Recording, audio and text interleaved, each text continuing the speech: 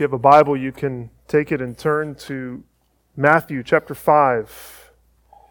Matthew chapter 5, as we continue our series through the Beatitudes of Jesus.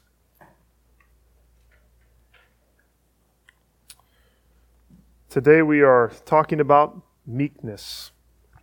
And let me begin by saying that meekness is not weakness. That contrary to the wisdom of this world, the meek, humble, gentle, courteous woman or man of God is not passed over when it comes to blessings and to the flourishing full life. Rather, it is the meek who truly flourish in this world and are blessed. But that's hard to believe, isn't it? In the kingdom of the world, the meek are run over. I stood in a good number of lines this past week, most of them at airports. And the more I stand in line at airports, the more I'm struck by the fact that everybody is pushing to get to the front as fast as they can. People don't let you cut them in line at the security checkpoints, ever. And when it's time to board, it's the privileged people that get to go on when? First, which seems opposite, right? Don't you think they'd want to be off as long as possible? But no, they get to go on first. And when the bell rings, that means you can undo your seatbelt. You want to be the first person up, standing up, getting your bags. Why? Because you want to be the first person off the line. And when you're standing in front of the baggage claim, you got to kind of box people out because you want to be the first person to get your bag off of the conveyor belt. Of course, assertiveness is necessary in some situations. If you weren't assertive at the airport, you'd never get to your destination. But we can be courteous without being run over.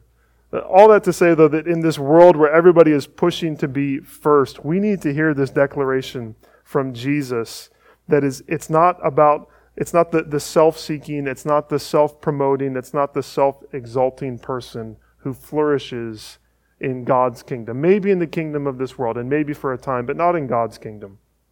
It's the meek man, it's the meek woman who is blessed and who will receive an eternal reward of rest.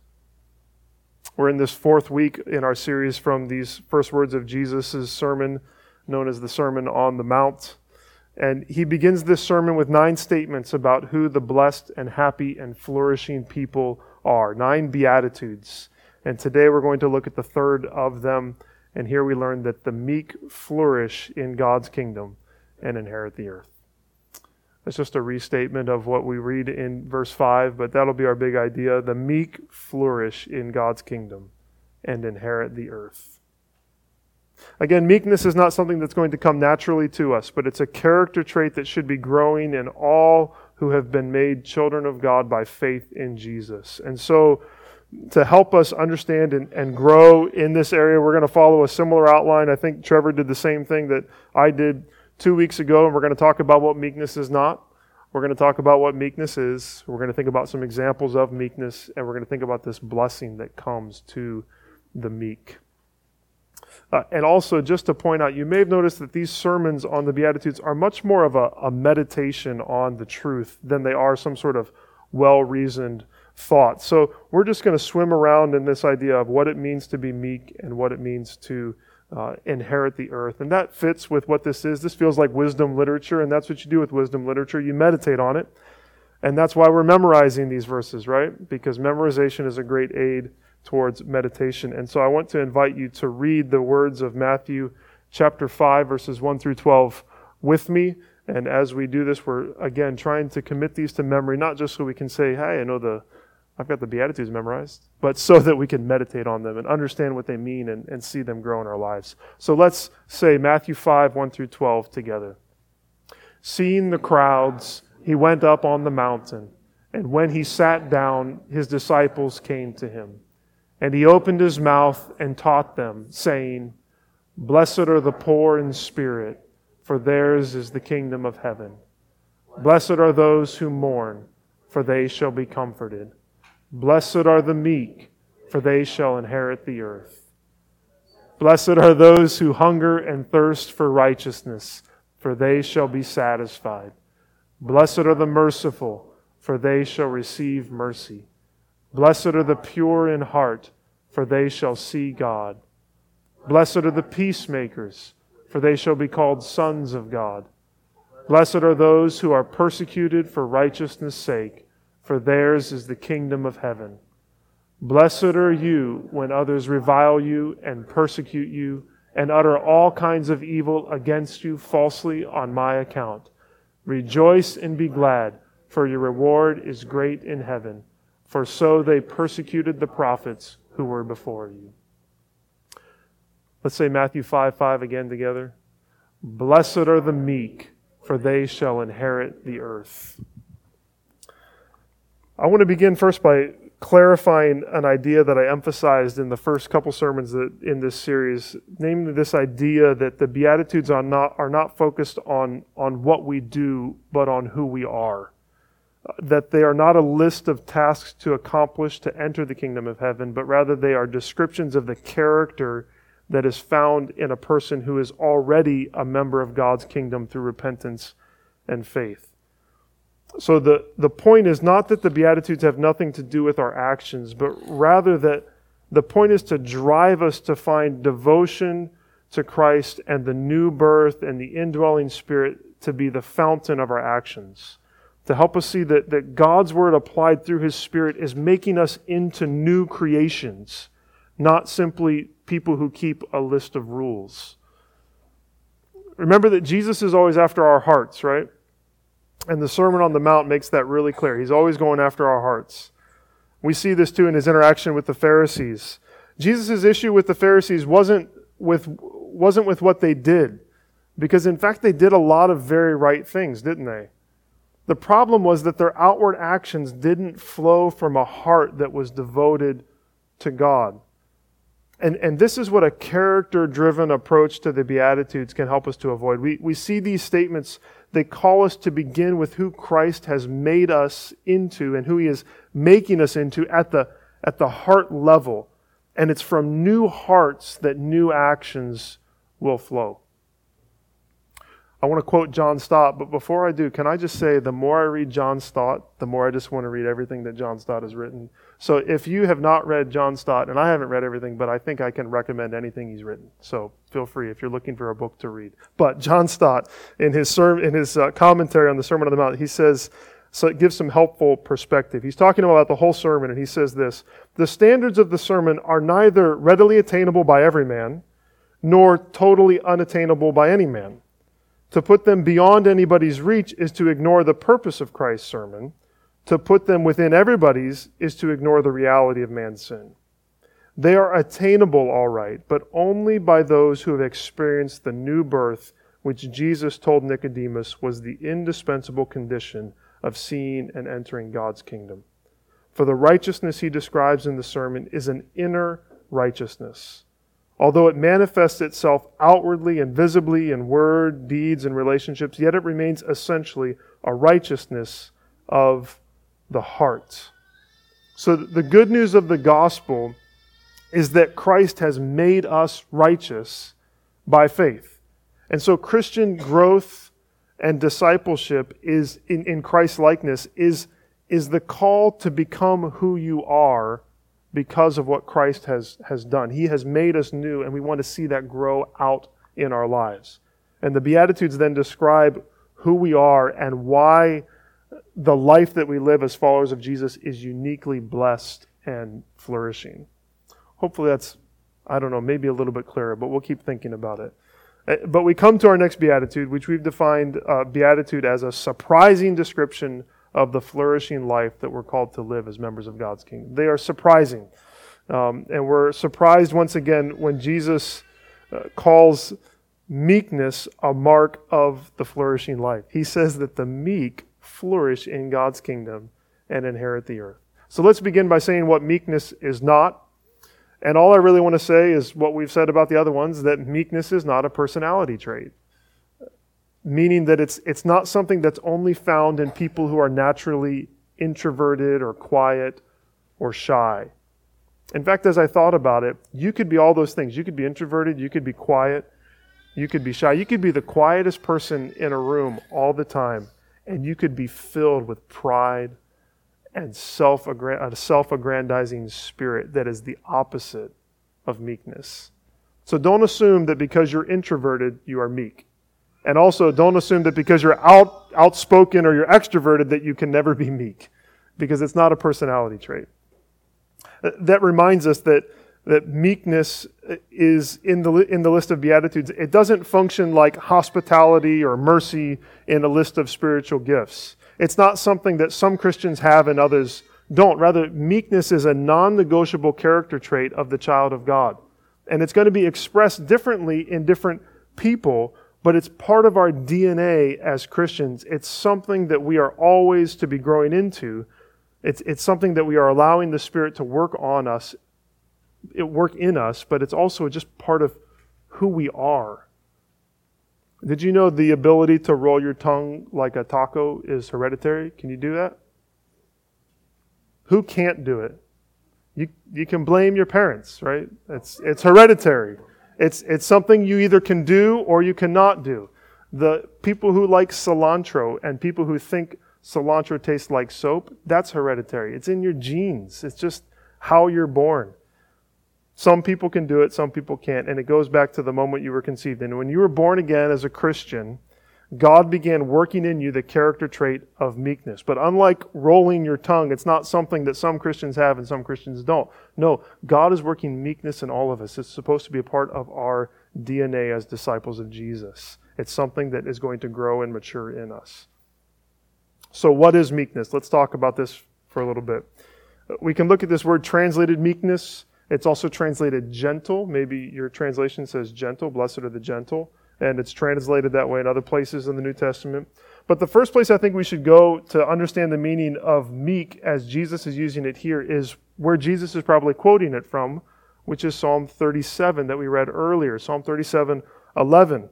That's why we spent the time to read that whole psalm. It's a meditation on the contrast between the righteous and the wicked. True, wholehearted righteousness flowing from the work of Christ in us is a key theme in the Sermon on the Mount. And so too, Psalm 37 calls us to righteousness, and meekness is a part of righteousness. In that psalm, right alongside and parallel to the meek inheriting the earth, we're also told that those who fear the Lord will inherit the land. Those who are righteous will inherit the land. Those who are blessed by the Lord will inherit the land. So meekness has something to do with righteousness, which is what the whole Sermon on the Mount is talking about.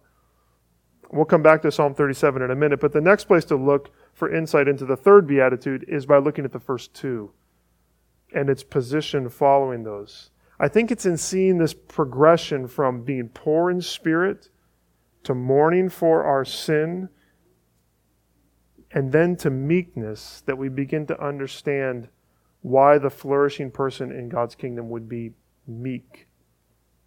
Meekness flows from seeing and owning our spiritual bankruptcy before God, and from mourning over our sin before God. And when this poverty of spirit and this mourning over sin are stirred up in us by the Spirit, then they create meekness. You might think about the recipe for meekness. What's the recipe for meekness? It's understanding our spiritual poverty. It's this poverty of spirit, and it's mourning for sin. And when you stir those up, you bake the cake of meekness in your life. That's the recipe. Doesn't that make sense? Doesn't it make sense that that God would humble us, and therefore He would make us gentle before Him and gentle towards others? That's how we would grow in meekness, is by seeing our great need. I'm kind of trying to pave the way for understanding meekness, so let me offer you some thoughts from a few brothers in Christ that I read. James Montgomery Boyce says that meekness is a subservient and trusting attitude before God. A subservient and trusting attitude before God. Sinclair Ferguson offered a more nuanced and therefore a longer definition in a sermon that I listened to. If you want to try to write it down, feel free, but if not, I can show you later.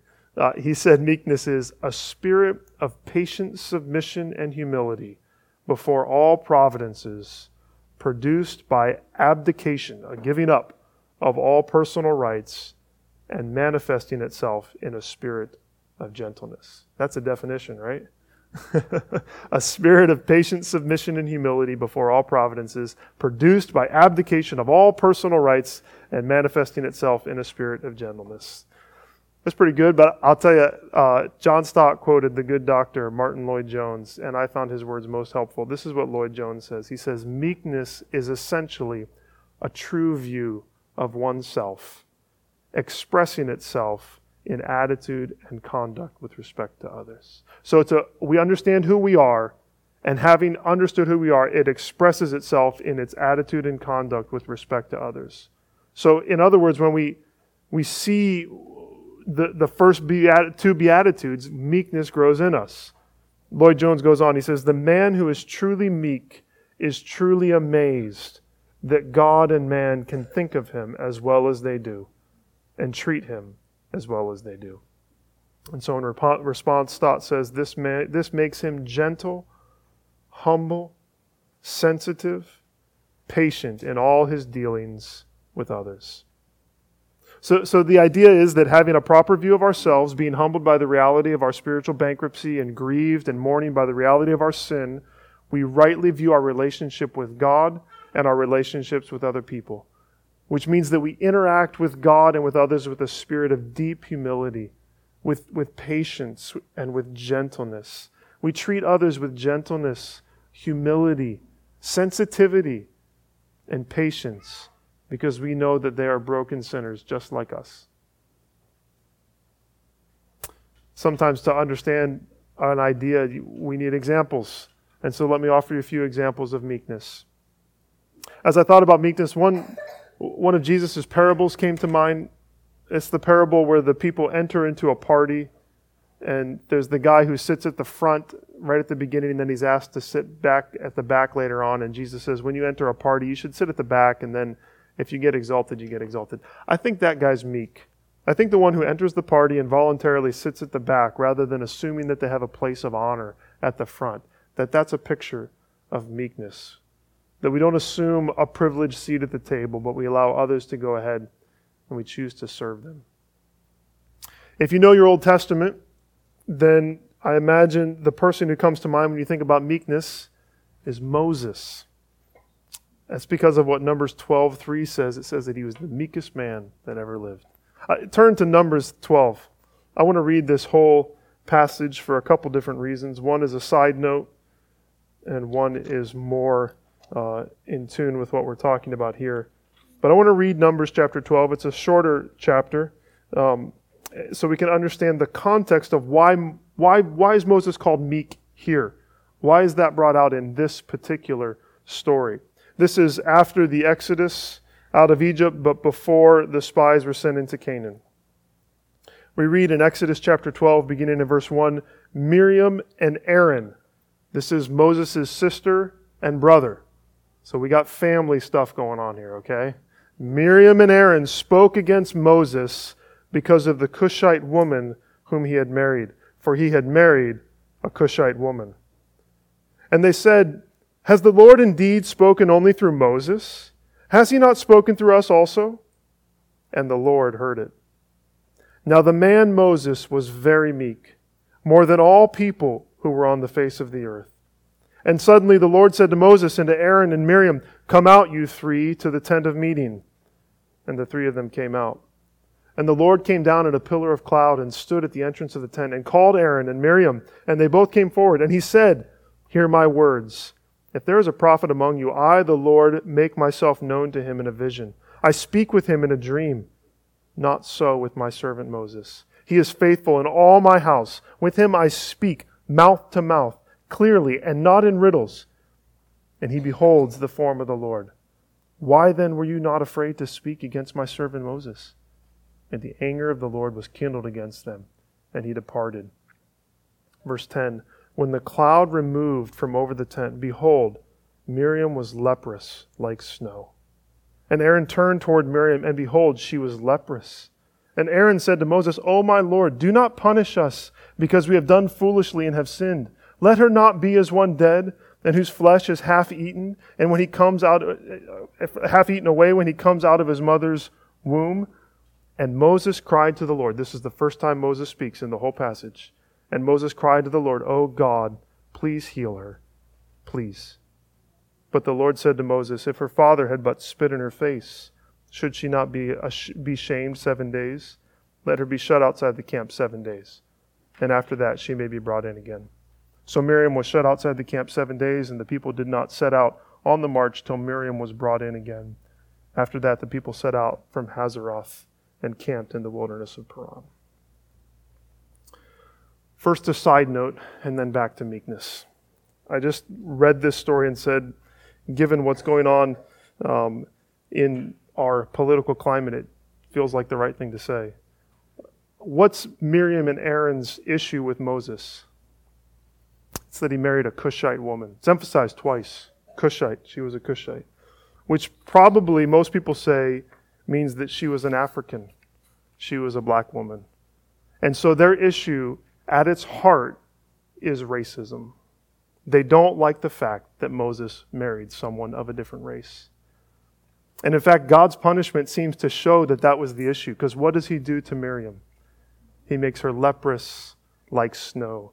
God's punishment for her favoring a light skin tone is to make her white with leprosy. And I just want to say, God's word is clear on what he thinks about racism. As we wrestle with and are disheartened by all the division and all the violence that's in our nation in particular, let's just be really clear that God takes this stuff very seriously and that racism is a sin and God hates it. Back to meekness. What strikes me most about Moses in this chapter is how little he speaks. He doesn't defend himself at all, does he? He allows God to be his defender. This then is what a meek person looks like. It's someone who doesn't seek his or her own good, but entrusts that God will seek their good, and instead seeks to show mercy to others. What does Moses do for Miriam? He says, well, let her live with leprosy. No, he pleads with God to heal her. And like Moses, when we see our own sinfulness, we can trust that God will take care of our situation. We don't need to fight, and we don't need to claw to the front of the line. We can wait on the Lord to be our defender, and we can also be sympathetic to others, even when they accuse us wrongly, even when they're family members. We can seek the good of all people, even when they act like our enemies.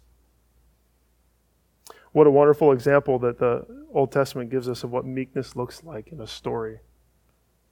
Not surprisingly, the other great example of meekness in the Scriptures is Jesus. I follow a guy on Twitter, and whenever he asks for prayer for preaching, his last comment is he says, "Jesus be big." And I just thought, that's what I want to do right now is let Jesus be big. You may even whisper that in your own heart, just a prayer. Jesus, be big in this. Show me how you are the example of meekness and the one for me to follow. And so let's exalt Jesus. The first passage that comes to mind when you think about Jesus being meek is probably Matthew 11:28-30. You may not know the reference, but you'll know it when I say it. "Come to me, all who labor and are heavy laden, and I will give you rest. Take my yoke upon you and learn from me." Why? "For I am meek, I am gentle and lowly in heart, and you will find rest for your souls. For my yoke is easy and my burden is light." Jesus in meekness and gentleness knows our weakness, and he comes to us in meekness and in humility so that he can serve us. This is why Paul appeals to the Corinthians in 2 Corinthians 10:1. He appeals to them by the meekness and gentleness of Christ. It's not that Jesus knows his own sin and his brokenness that makes him meek, but rather that he knows ours. That he's gentle and he's humble towards us because he knows how broken we are. He knows what it means to be completely dependent on the Father, for sure. And so he gives our hearts rest, not burdens. He deals with our sin and he offers us a light burden in exchange for our heavy load. Jesus' life shows forth his meekness, especially in his final weeks. You remember he enters Jerusalem on Palm Sunday and he fulfills this prophecy from Zechariah 9:9. "Rejoice greatly, O daughter of Zion. Shout aloud, O daughter of Jerusalem. Behold, your king is coming to you. On a war horse? No. It says righteousness and having salvation is he, humble and mounted on a donkey, on a colt, the foal of a donkey. In his trial and his crucifixion, Jesus shows forth his humility, much like Moses when he was silent before his accusers. Peter describes Jesus like this in 1 Peter 2, 22 to 23. He says of Jesus, he committed no sin, neither was deceit found in his mouth. When he was reviled, he did not revile in return. When he suffered, he did not threaten, but continued entrusting himself to him who judges justly. And so Peter says we're to walk in his steps. Paul says in Ephesians 4, 1 through 2 that we are to walk in a manner worthy of the calling to which we have been called, with all humility and gentleness, with patience, bearing with one another in love. And in Galatians 5, 22 and 23, we find that gentleness is a fruit of God's Spirit. Jesus was meek. He was gentle. And we are, as his followers, we want to be like Christ. But let me be clear that Jesus not only models meekness for us, he fulfills it for us. The Sermon on the Mount is about righteousness, a righteousness that we cannot fulfill on our own. And so Jesus does it for us. Jesus was perfectly meek, and therefore he gives us the righteousness of his meekness. He fulfills his own law because we can't. He dies for our sinful lack of meekness. He dies for our pride. And then, having redeemed us, he gives us his Spirit so that we can walk in his steps and we can be meek. We're told that the meek and the humble and the gentle will inherit the earth. Those who seem to be last will in fact be first. So what does it mean to inherit the earth? Why are the meek going to inherit the earth? I said Psalm 37 is key, and if you go back to Psalm 37, what becomes clear is that the future of the righteous and the future of the wicked are very different. This is what we're told in Psalm 37. We're told that the wicked will fade like the grass and wither like a green herb. They will be cut off. They will be no more. They will be laughed at by the Lord. They will be harmed by their efforts to harm others. They will perish. They will vanish like smoke. They will be cursed and cut off along with their children. They will pass away. They will altogether be destroyed. That's the future of the wicked. But what about the righteous? 4 times we're told that the righteous will inherit the land. We're told that the righteous are known and preserved by the Lord, never being put to shame and always being provided for. The righteous are guided and upheld by the Lord. The righteous are never forsaken, they or their children. The righteous are not abandoned by God when wrongly accused. The righteous are given a future. They are saved and preserved. They are helped and delivered by the Lord. I think all of that ties into what it means to inherit the land.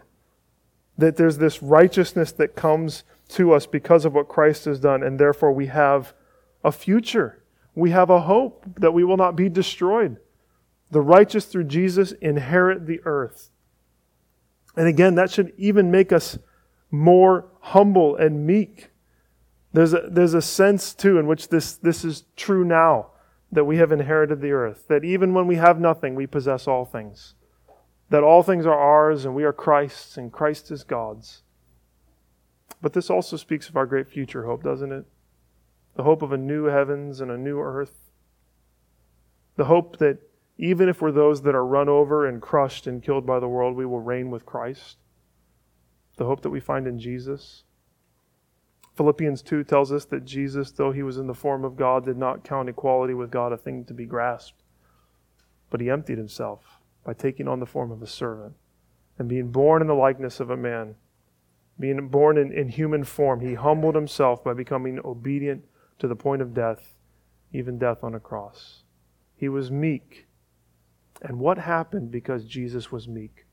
What's the fruit of Jesus' humility and gentleness?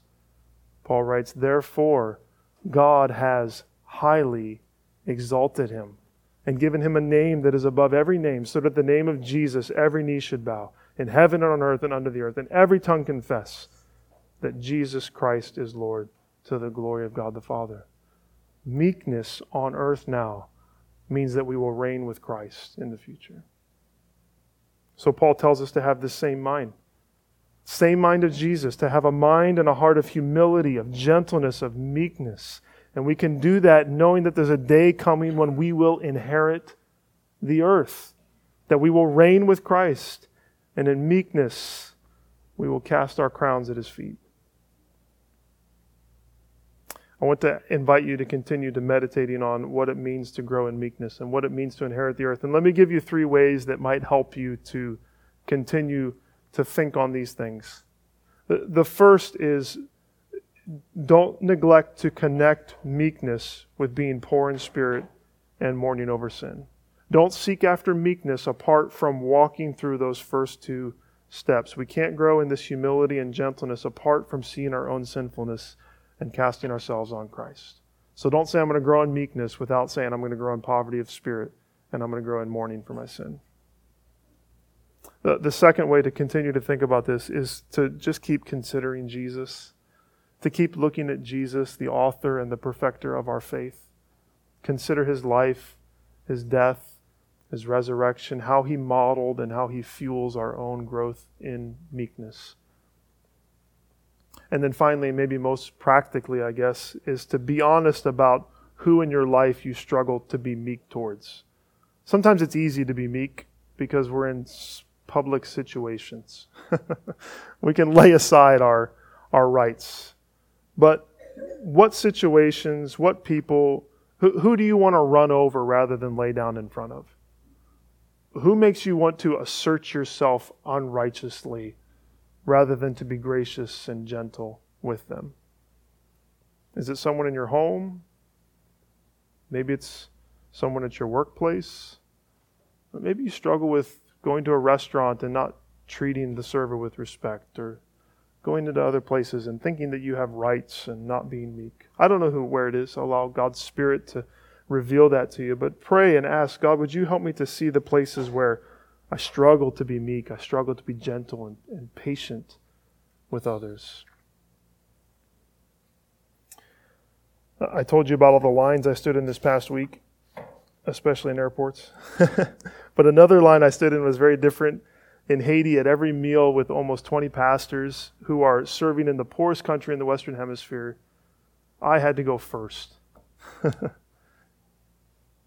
Every single time I was either first or second in this line to get food. And when we finished our meals, I could never get my plate off the table and to the kitchen before one of these brothers came and took it for me. And this is just a small way, but it was alongside this humility that they had and a graciousness in their spirit and a teachableness, just wanting to learn.